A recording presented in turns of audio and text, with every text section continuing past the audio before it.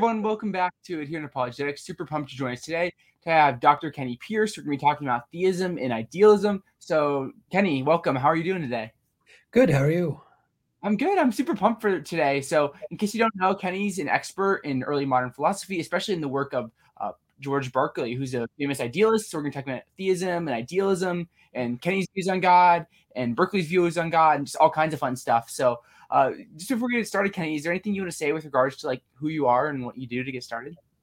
Sure. So I teach philosophy at Trinity College Dublin in Ireland. And my kind of connection to Ireland and Trinity College is through George Berkeley, who's the most famous philosophical alum of our university.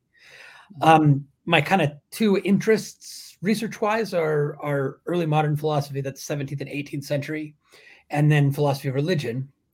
And in early modern philosophy, Berkeley is kind of my main guy. And in philosophy of religion, I'm interested in theistic metaphysics and kind of how should people who believe in God think about the basic structure of reality, right? So today's topic on theistic idealism kind of ties those two interests together, since Berkeley is a famous early idealist and theist. Yeah, this is going to be super fun, and we're going to be looking at like Berkeley and his idealism, and like you and your view, and is it similar to theistic idealism? So, just to start things off, when we're talking about like theistic idealism, Kenny, can you just define like what does that mean? Sure. So theistic, we just mean including belief in God, right? So it's a metaphysical system that has God in it. That's all that means. What we mean by idealism, well, there's a sort of a very broad sense of idealism that we might define with the slogan, the priority of the mental. So idealism thinks that minds or mind-like things or mental states somehow come first before the physical kind of stuff, whatever that might mean. So that's a really kind of broad, vague slogan, which is what usually happens with isms, right? Mm-hmm. If we want to say something more precise, a kind of metaphysical idealism would say that the kind of ground floor, fundamental, ultimate level of reality is mind-like. And so when we think about the existence of, say, a table or even of a human body, and we want to know what it is for that thing to exist, we're going to have to give an explanation that appeals to minds. Yeah, that's super helpful. So when we think about like one of the things to help me like try to understand idealism is this idea of like, is there like mind independent matter? So like from an idealist perspective, like say like we take out like all the minds that exist, there'd be nothing left in that like an idealist picture of the world. Is that right? Yeah, that's right. So on the idealist picture, at least for kind of fundamental metaphysical idealism, mind is the ultimate reality that everything depends on. And so if you take it away, you take everything away. Mm. So I'm curious then, because there's like theistic idealism, like the belief in God, but there's also like naturalistic idealists. Like I was thinking of like Bernardo Kastrup, and I think there's a couple others, but it's not as common. Like, what's the difference here? Like thinking about like theistic idealism and like a naturalistic idealism. Yeah. Well, it's very difficult because you have to think about how you're defining God, what it takes to count as a theist. So you might think that what's known as absolute idealism, a kind of view that was popular in the late 19th and early 20th century, influenced by Hegel, usually has kind of the absolute with a capital A, that is the fundamental ultimate reality, is kind of godlike, and many absolute idealists like to call it God sometimes. But it's for many of these absolute idealists, it wouldn't be something like a very traditional form of God. So that might be, you might call it pantheistic, right? Pantheistic idealism or panentheistic idealism, depending on how fine you want to make your distinctions. So those would be examples where they're saying there's kind of one ultimate mind that in some sense just is the world, right? And so do you call that theistic or not? Could any form of idealism be naturalistic? To me, that seems unlikely, but it depends again on how you're defining naturalism. So the reason I think it seems unlikely that you could be an idealist and a naturalist is that I tend to think of naturalism as saying that kind of our whole metaphysical picture, our whole understanding of the world should be just what's given to us by science, and we shouldn't be going beyond science. And if we look at the picture that's given us by science, psychology is not the fundamental science. It's not the one that's on the ground floor, right? It's kind of a very high level, a special science, as philosophers say, that's dealing with only a tiny part of reality and not the whole of reality. So in terms of current science, a naturalist is not very likely to be an idealist. An idealist is going to be saying kind of there's something deeper or more fundamental beyond or behind the science. Yeah, that's super helpful. So we're going to talk a little bit about like George Berkeley and his idealism. So like, can you talk about like Berkeley's version of idealism? And maybe I'd just be curious, like what kind of got you interested in like Berkeley and his work? And you've obviously written a lot on him. Sure. So here's the kind of starting point. You might remember Descartes and the very beginning of Meditations on First Philosophy, which is seen as kind of a founding text for modern philosophy. He starts out at the beginning and he says, look, I believed a lot of false things in the past and I don't want to believe false things anymore.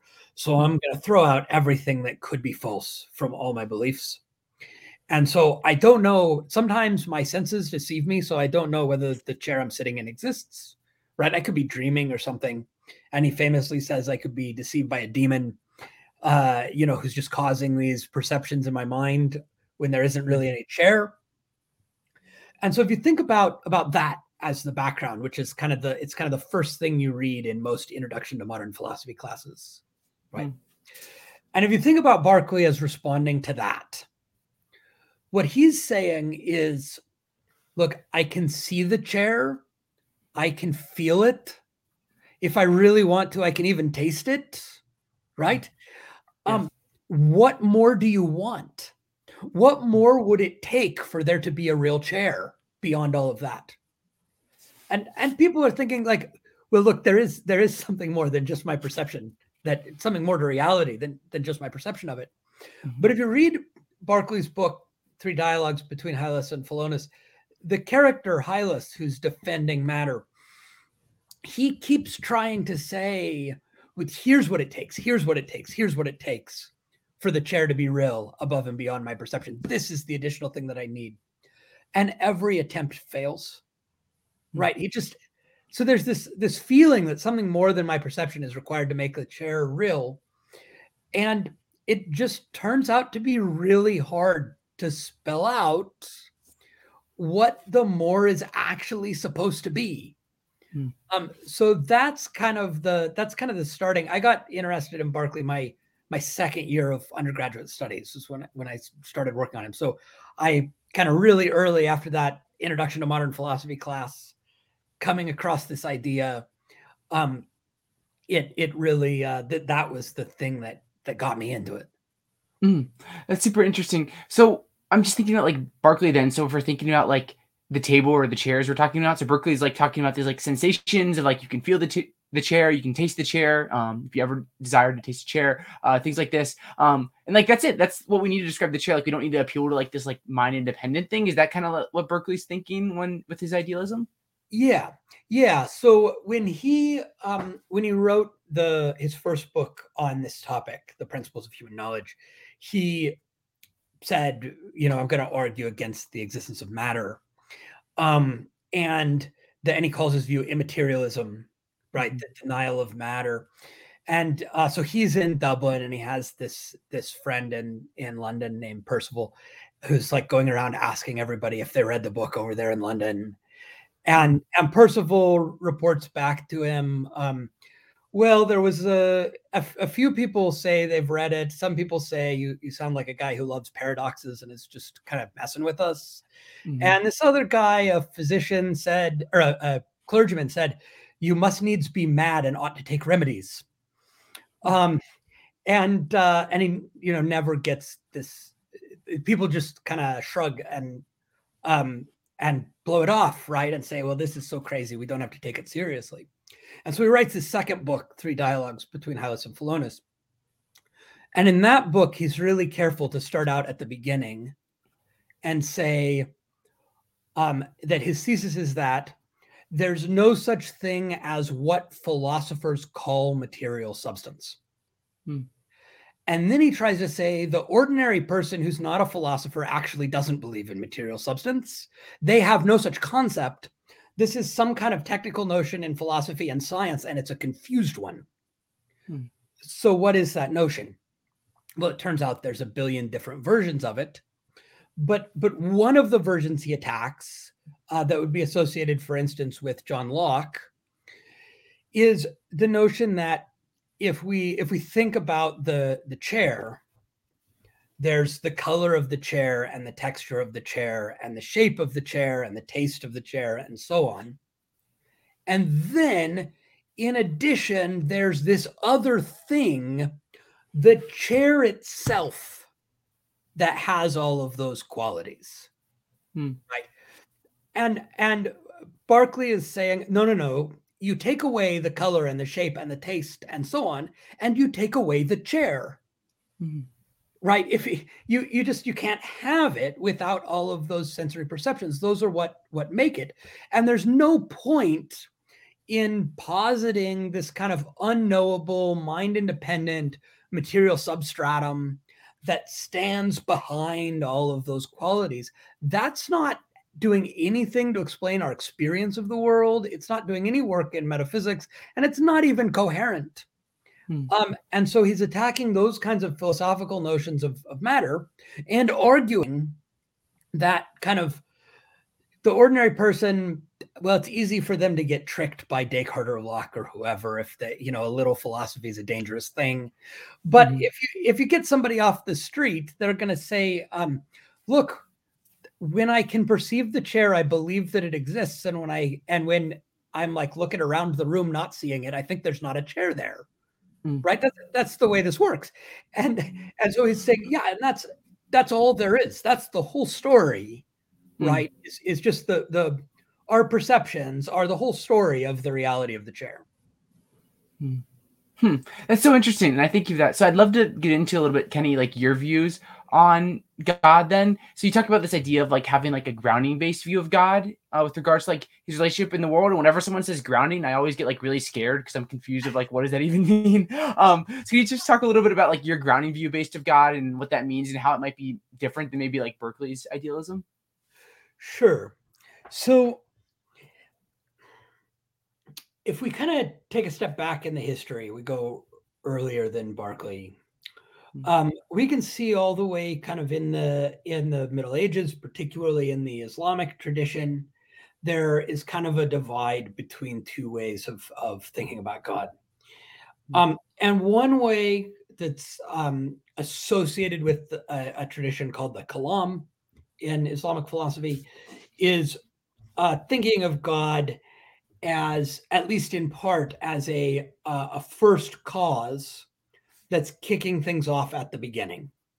Now, many of these people also think of God as causing things along the way, but they're thinking of God as a cause that is kind of making things happen in history. Many in the Kalam tradition, many think God's the only cause. Okay. But we still get this today with a lot of people who kind of think of God, who are like, what caused the Big Bang, right? And they're thinking of God as kind of kicking things off at the beginning or like sticking a finger in there and making the world happen. There's this alternative approach based around the argument from contingency for the existence of God that says our question is not what caused the Big Bang. That's not the right question. The right question is, look at all of causal reality, the kind of totality of the universe. Why is that the way it is and not some other way? And these people are saying, even if there was no beginning, even if it went on forever, there would still be a question about why it goes on forever, the sequence of causes, right? And in our universe, we think we started with a Big Bang. The universe is finite in age. Why is the universe finite in age? Why doesn't it go back forever? which incidentally is something that the kind of laws of relativity, as far as we understand them, allow a universe that could have existed forever instead of starting with a Big Bang. So why? And when we ask that question, we're not looking for a cause. We can't be looking for a cause because we're looking for an explanation of the total sequence of causes and effects. And so you can't add another cause to explain it. Now you're going in circles. If it was a cause, it would be one of the things we're trying to explain. So we need some other kind of explanation. And what other kind of explanation is there? Well, a lot of us, a lot of people working in analytic metaphysics today believe in this notion of grounding or some version of what's sometimes called interlevel metaphysics. And the idea is just that, look, some things are more fundamental than others, and the less fundamental things depend on the more fundamental things, right?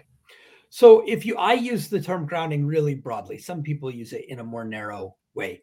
But I'm thinking, like, if you think about a statue that's made out of clay, this is sometimes called a constitution relation, but I think that constitution is a kind of grounding in my kind of very broad sense.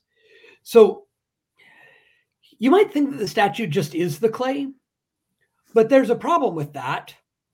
The clay existed before the statue did. And if we smash it with a sledgehammer, the statue will no longer exist, but the clay still will. And so they can't actually be the same thing because they don't have all the same properties, all the same features. And so the statue, as philosophers like to say, is nothing over and above the clay.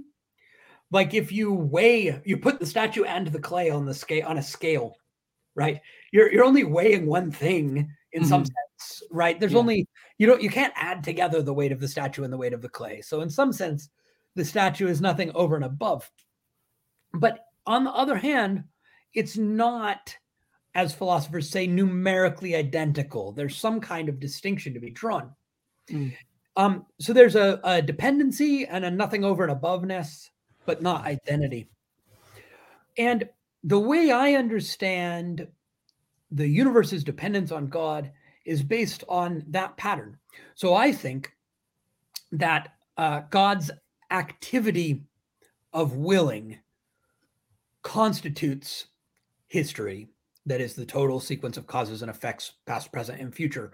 That is, history is kind of made out of God's willing, or if you like another analogy, it's like the way that a waltz, the existence of a waltz, depends on the motions of the dancers.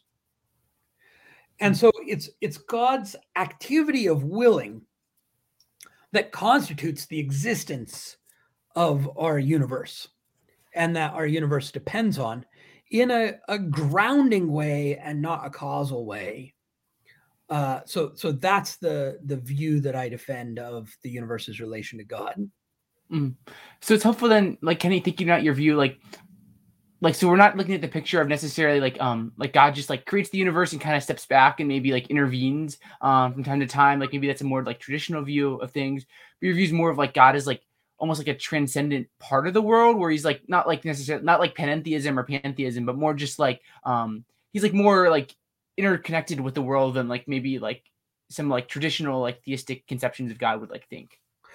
Well, I'd be careful saying traditional, because the kind of view I'm describing, I think, is very much the sort of thing that you get in Ibn Sina in the Islamic tradition, in Maimonides in the Jewish tradition, and in Thomas Aquinas in the Christian tradition. And I think actually that it is the dominant view in all three traditions in the Middle Ages, I believe. But it does compete with two other views. Maybe we'll call them, we might call them deism and occasionalism. The label deism might be a little bit contentious, but think so the deist view would say God kicks things off at the beginning, and then maybe God intervenes, maybe not, but God isn't kind of holding the universe in being or anything like that. The occasionalist view says not only is God the first cause, God's the only cause. So every time I like move my arm, it's God making my arm move. And what this kind of I would say this classical theistic view that I endorse maintains is that there is real causation within the created world. There are real relations of cause and effect. I cause my own arm to move, and so on. But that entire system of causes and effects is held in being by God.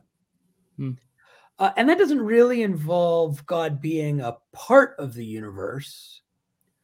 It does kind of help to explain why people like to talk about God as being both immanent and transcendent, right? Because God is kind of at work in the universe. The whole sequence of causes and effects is held in being by God.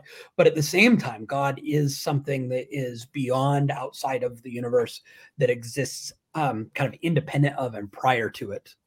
So I'd be curious then, Kenny, like looking at like your grounding based view of God, like why do you think it's true? Like why do you think it might have more weight over some of these, like you talked about like deism or like occasionalism? Like, yeah. Yeah. So I think that I think a lot depends on what your path into theism is, and kind of, I mean, philosophically, right? So there's kind of in the, I have this recent debate book with Graham Oppy, and in the book I talk about kind of two paths to theism: the path through metaphysical reasoning and the path through religious experience and tradition. But on the metaphysical path, if your way in is through the argument from contingency, the question, why is there something rather than nothing? Then I think this is just the conception of God that is needed to do the work that's going on in that argument. This is the one that actually succeeds in explaining something that the naturalist can't explain. And you don't need perhaps all the details of the view to be quite the same as mine, but you need a conception of God where God provides a non-causal explanation of the universe in order to do that work.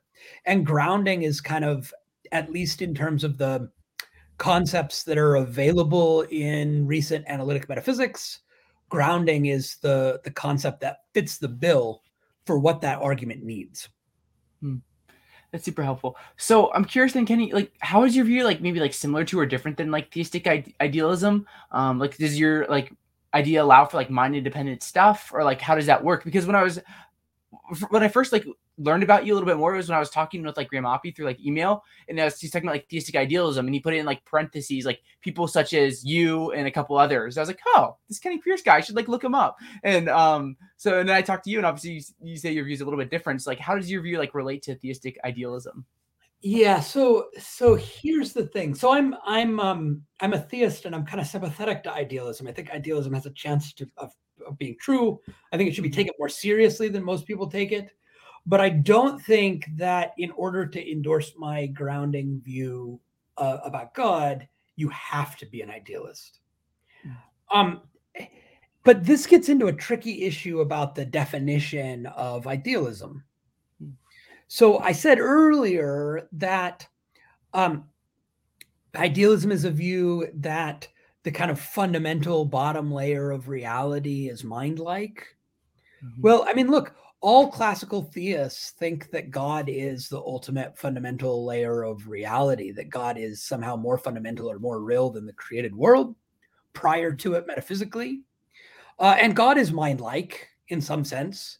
Mental terms are more appropriate to God than physical terms, at least.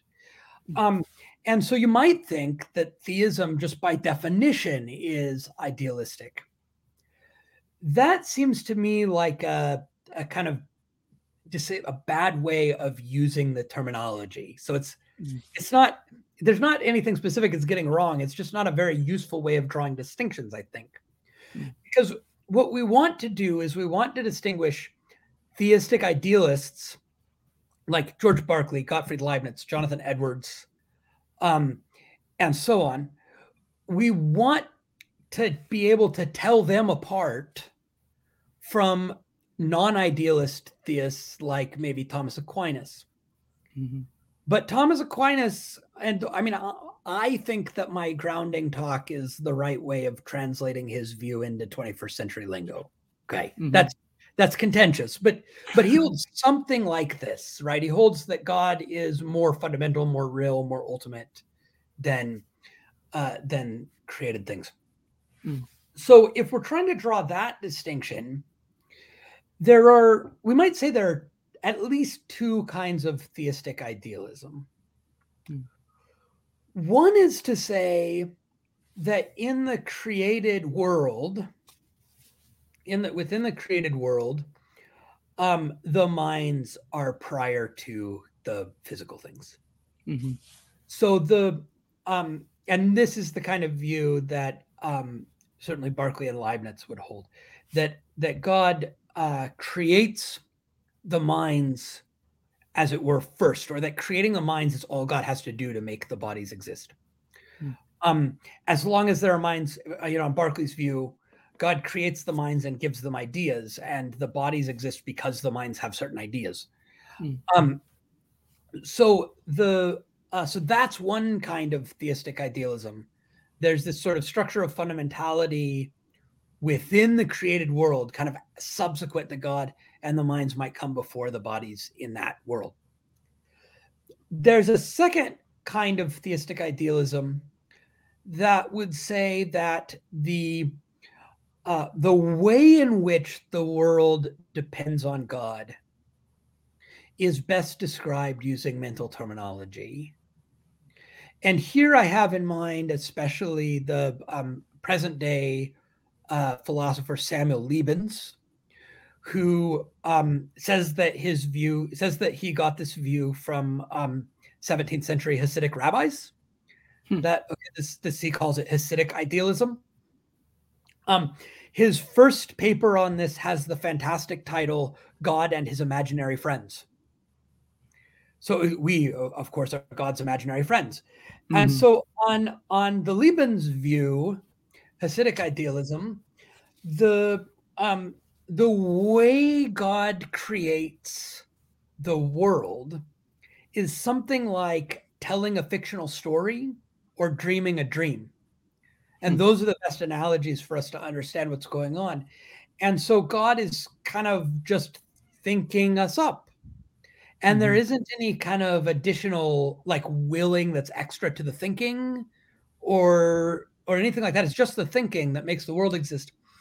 And I think Jonathan Edwards, at least on one interpretation, holds a similar view, because he says, Berkeley says that physical objects, tables and chairs and cats and things, that they're just ideas. And on one interpretation, which I don't actually agree with, I don't think this is the right way of reading Berkeley, but one way people have read him is as thinking that those objects are ideas in God's mind. But there are texts where Jonathan Edwards goes a step farther and says that we also are ideas in God's mind, even human minds, and not just the things we perceive. And so that would be similar to the Hasidic idealism that Liebens defends. So that kind of is a second kind of theistic idealism that would say something like the created world depends on God in a mentally way. Yeah. That's super interesting. Like thinking about like the idea of us just being like part of like God's dream, because it seems like to remove then like all the freedom that at least like we think we have. So, well, I think it's not obvious that that's true. Think about it this way. Think about the fictional story analogy. So this is an analogy that a lot of Thomists use as well, even though they're not necessarily endorsing the same kind of idealism as Liebens. Think about a storyteller. So Shakespeare did not kill Duncan. As far as we know, he didn't kill anyone. Macbeth killed Duncan. And Macbeth chose to kill Duncan of his own free will, right? And he had reasons for making that choice. And he could have chosen otherwise. All that's true as long as we're talking inside the story, right? Yeah. We can also say Macbeth killed Duncan because Shakespeare wrote the story that way, right? That's not a question your English teacher will like very much. Your English teacher wants to know what Macbeth's motives were, what was going on psychologically with him. And that's the same as what happens with any kind of explanation that we might give within the created world. It needs to be an explanation in terms of what in the Thomistic tradition are called secondary causes, right? That is created causes, the causes inside the story. and not the first cause, God that stands the primary cause outside the story. That's just not the right kind of explanation for our free actions. And so it seems like this kind of multi-level picture might open up at least the possibility for a certain kind of reconciliation of strong divine providence with creaturely freedom. This is a really tricky issue, and one that I'm not at all sure about my own position on. Yeah. But this kind of broadly Thomistic one is one that I think has a certain amount of plausibility and attractiveness to it. That's super helpful. Thank you. I have one more question, like topic for you to discuss. I want to do a little bit of Q&A at the end. If there's any like questions relevant to like what we're talking about. But you obviously like you had this debate book with Graham Oppy that came out. So I'm curious first, like what did you kind of learn through like the process of this debate book? Yeah, so this was a really fun and interesting process. One thing that really stands out is that I came in at the beginning and I said, Graham and I both agree that worldview comparison is the right method for philosophy of religion. And it turns out that we agree way less than I thought about what worldview comparison is. So it turns out we weren't really doing quite the same thing to the same extent that we thought. And so that really prompted me to think a lot about methodology and the details of my methodology and approach to philosophy and how I think about comparing worldviews. And a second thing is that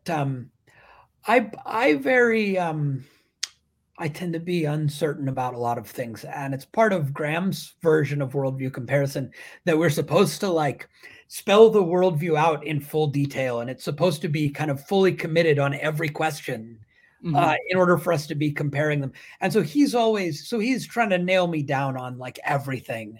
Yeah. Right, as we're going through this back and forth, because there's a reply and then a reply to the reply for each of us. So we're going through this back and forth, and he's trying to nail me down on everything. He wants me to take a side. So I really had to think a lot about the foundations of ethics, the foundations of mathematics, contrastive explanation, the principle of sufficient reason, and kind of just get all those details spelled out. And I'm still a bit uncertain, but I take a side in the book anyway on all these questions that turned out to be relevant to our disagreements. That's super interesting because it's hard, I feel like, to like have a position on like every controversial issue and like anything, but especially like in philosophy, like all these like big topics really like God, and like it'd be hard to like have like an answer to like every single one. And yeah. So I'm curious then, just like you talked a lot about like the argument from contingency. So obviously like Dr. Oppy, like he talks a lot about like having like saying like, well, if the theist can say like God is necessary, the naturalist can say that, there's like this necessary maybe like initial state of reality. And that's just like there's our necessary thing, and like naturalism is gonna eventually like be the superior view when we look at it, at least from like simplicity. So I'm just curious then, like how do you like maybe in the book respond to this, or like how have you kind of like changed in your thoughts regarding like this idea of Oppy's? Yeah. So this debate in part started out, or at least probably one of the reasons that we were invited to do this book together, is because I previously said in a paper in a journal that Graham is right, that many existing versions of a cosmological argument fall prey to this objection, including so he was attacking Timothy O'Connor's version.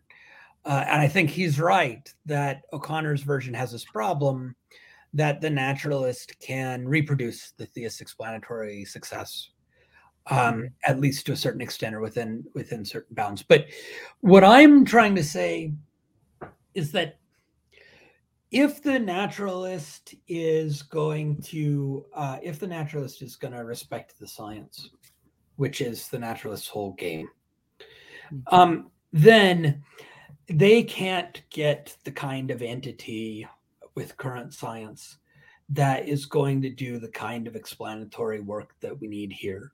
And the explanatory work that we need here is we need a non-causal, non-necessitating explanation. So we need an explanation that stands outside the sequence of causes and that explains the sequence of causes in a way that still allows that they could be otherwise. Mm-hmm. And there just isn't anything in current science that fits the bill. And as far as Graham's own position, what I'm really pressing him on is that if you look at current science, the suggestion is that the kind of structure of the universe didn't have to be the way it is, that we could have had a steady state universe that goes from eternity to eternity without expanding or collapsing if the kind of parameters were just right, and so on. So that's not what we see. And so when he says, well, there's an initial state of the universe that's necessary, he needs to explain if he's going to be consistent with kind of how naturalism is supposed to work. He needs to explain how that perspective on necessity is consistent with and preferably even derived from current science. And he's not going to be able to do that by taking the things that the physicists say in plain English at face value. Okay, now I'm hedging a bit here, right? Because there's really difficult issues about how best to interpret the physical theories. Our current theories are not final theories, right? There's always going to be further progress. There are some known unsolved problems. And also there's this issue about how much weight should you put on what the physicists say when they're kind of trying to explain in plain English for popular audiences versus like being deep down in the math, right? Mm-hmm. Yeah. But the thing that I think he hasn't done is to explain how his view is coming out of current physics. And I think he needs to do that if he's trying to show that this perspective is one that a naturalist can adopt. That's super helpful because like sometimes when I've thought about like Oppie's ideas, I think about it like, well, from the armchair, like maybe he has a point. And there might be some advantages here, but when you think about like, at least when I think about like Big Bang cosmology, and you look at like being able to trace the universe back to some sort of singularity to like 10 to the negative 40 or 50th second or something like that. I'm probably getting it wrong because I haven't looked at the science in a while. And it's like it seems super implausible, and to say like, well, maybe there's like somehow there's this initial state within this singularity or something like that. It just like I share that intuition of like reflecting on it. Like it seems like not to line up with science. Not that it can't, but it just seems unlikely. Yeah. So it could be. Certainly there are people who would like people, including scientists, including physicists, who would hope that in the future, kind of a completed physical theory would show that there's only one possible initial condition for the universe. That would be really nice. It would get rid of some unexplained brute facts. And so maybe somebody could kind of hope that we're headed there. But we also have to be careful as well that when we talk about singularity, a singularity is not like a physical object or like a moment in time or something. It just means you get that far back and the math breaks down and everything goes crazy and stops making sense. Yeah. So as you get kind of arbitrarily close to the 0 point, you get a mathematical singularity, which is things going to infinity when they shouldn't in the equations. And so this talk about an initial singularity is kind of a loose talk. But what we have is, and what Graham says when he's being careful, which is most of the time, is that we have a universe that's finite in age, and so there's kind of some initial segment of the universe that he thinks is necessary, and then you get some like quantum randomness that might make things contingent, because there's more than one way those quantum events can go. But it's that claim of necessity on the initial segment that is something that I don't think somebody who's respecting current science should be prepared to make that statement. Yeah. That's super helpful. Thank you, Kenny. So what we'll do now is for about 10 or 15 minutes, do a little bit of like audience Q&A. So if you have questions or super chats, we'll go through a little bit of those. So random person here has a question which says, what is Dr. Pierce's views on the Thomistic, like essence, existence, unity versus like the Palmite Eastern Orthodox essence, energy distinction in God? So heavy stuff, I guess. So yeah. Yeah, that's a hard question. You are the Thomas Aquinas expert, though, the one man that knows how to interpret Aquinas, though. So you got this. I'm not much of an Aquinas scholar myself. I'm an early modernist, but so I think, right. So this essence existence view, it's coming out of Ibn Sina, or Avicenna, as he's known in Latin. That's what Aquinas calls him.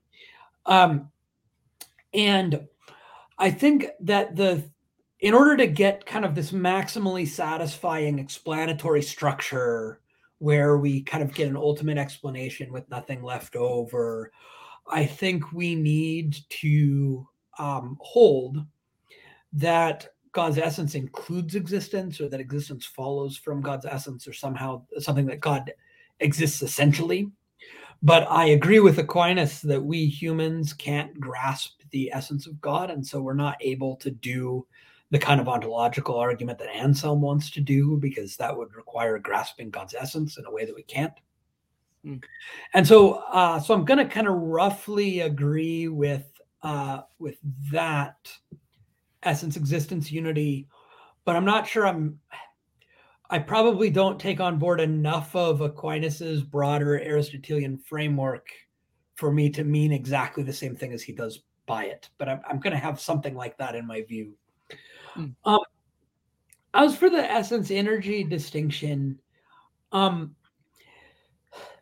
I think there might be something like that in at least the model that I propose. So I say, the way I put this in the paper where I first propose it, which is called Foundational Grounding and the Argument from Contingency, the way I put it in the paper, I say I'm going to try to show that this approach is coherent, or that it works, by developing one possible model of it, one possible way it could work, without saying that's the only way or the right way.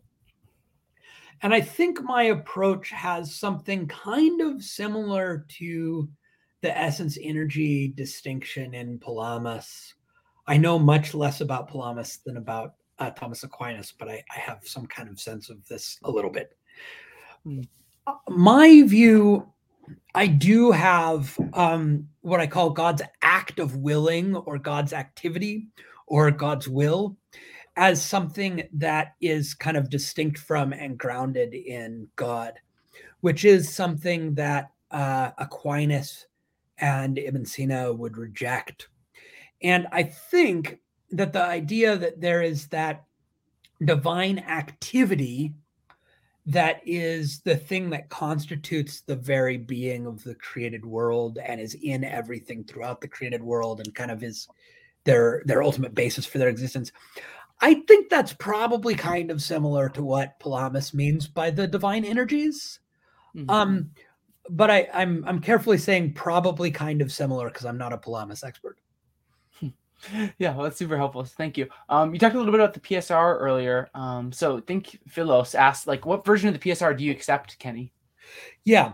So the version of the PSR that I accept, and I accept it as a conclusion, not a premise. So my starting point is we should prefer views that leave fewer things unexplained, other things being equal. And then I argue that the classical theist view leaves nothing unexplained. So so then I get the PSR as a conclusion. And the version that I accept is that everything that stands in need of explanation is fully explained. So I think there are what I borrow from Shamik Dasgupta, the distinction between brute facts and autonomous facts.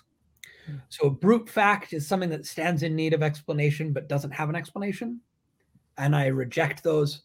Autonomous facts are facts that don't stand in need of explanation. It's a mistake to ask why. And Dasgupta's examples, which I also think are plausible, of autonomous facts are definitions. Not just definitions of words, but also real definitions, definitions of things. So that's a kind of old-fashioned Aristotelian distinction, but it's one I think we very much still need. in common sense and in science. For example, physicists know what the word dark matter means, but as of this moment, no one knows what dark matter is. And so that question, what dark matter is a question about a real definition. Water is H2O or something like that. Water's 2 parts hydrogen, 1 part oxygen, covalently bonded properly or whatever. That's a real definition as well. And so those facts are autonomous. They don't stand in need of explanation.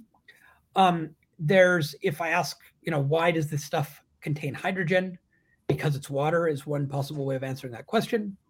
Why does water contain hydrogen is not a good question. That's just what water is.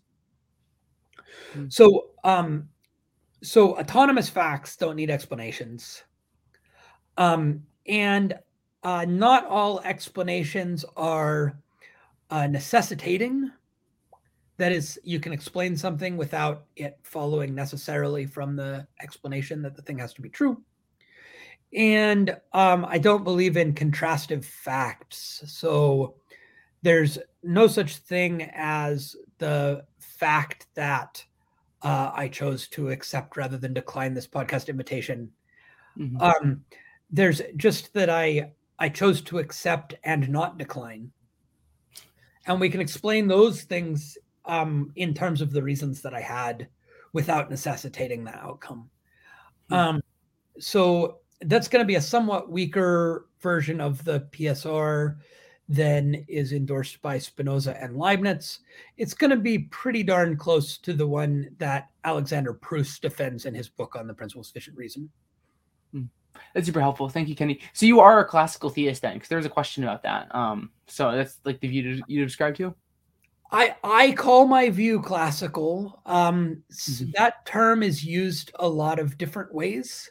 Yeah. But I would consider my view to be kind of within the realm of classical theism, yes. So affirming things like timelessness, immutability, impassibility, and simplicity. Yeah, I'm not sure I can accept as strong a view of simplicity as a lot of the medieval classical theists do. I'm just not sure I can make sense of that view. I would like to. It's really lovely in a lot of ways. It's well motivated. It's very nice in some of its metaphysical consequences. But I'd like to endorse it, but I'm just not sure it makes sense. So I might have a somewhat weaker view of simplicity than some other than medieval classical theists do. But I would accept timelessness and immutability and things like that. That's awesome. We have one more question for you. I think it's a little more like about the history of like philosophy. But it talks about like, was the materialism of the 20th century and like the French deism of the 18th century like ideologically motivated? So I don't know what they mean by ideologically motivated, but maybe you want to comment on that. Yeah, ideologically motivated is kind of it's a tricky phrase. I suppose one thing you might think of it as is is it motivated by some kind of political or social aim that is held prior to the philosophy, and then we sort of develop a philosophy to rationalize it or something like that? Or is it that people are kind of hostile to the notion that there might be a God and try to develop a philosophy to get away from it? If we're thinking about it that way, I think you just got to take each individual person individually, because there are good arguments that have to be taken seriously and that we have to address. I don't think that we can just kind of dismiss it all as they have this prior commitment to atheism, and so they've forced everything to fit that commitment. No doubt there are people like that, or a prior kind of opposition to revealed religion in the case of the deists.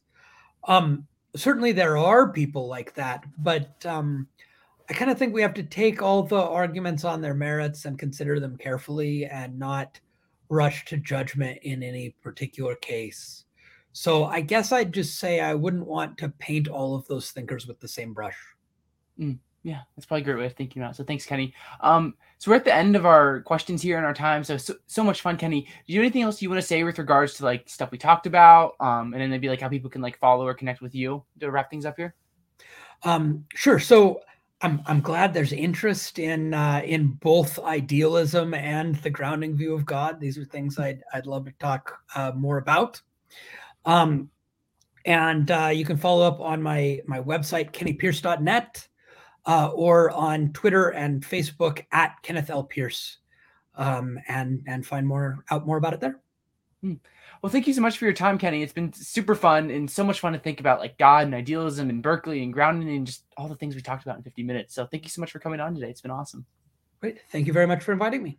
Yeah. And thank you everyone who tuned in. We're so grateful for you and your time. So if you enjoyed our channel, I encourage you to subscribe, leave a like, all that fun stuff. And if you value our content, you can become a patron at patreon.com/HearApologetics. But yeah, thank you so much for tuning in, everyone. Hope you have a good one and God bless.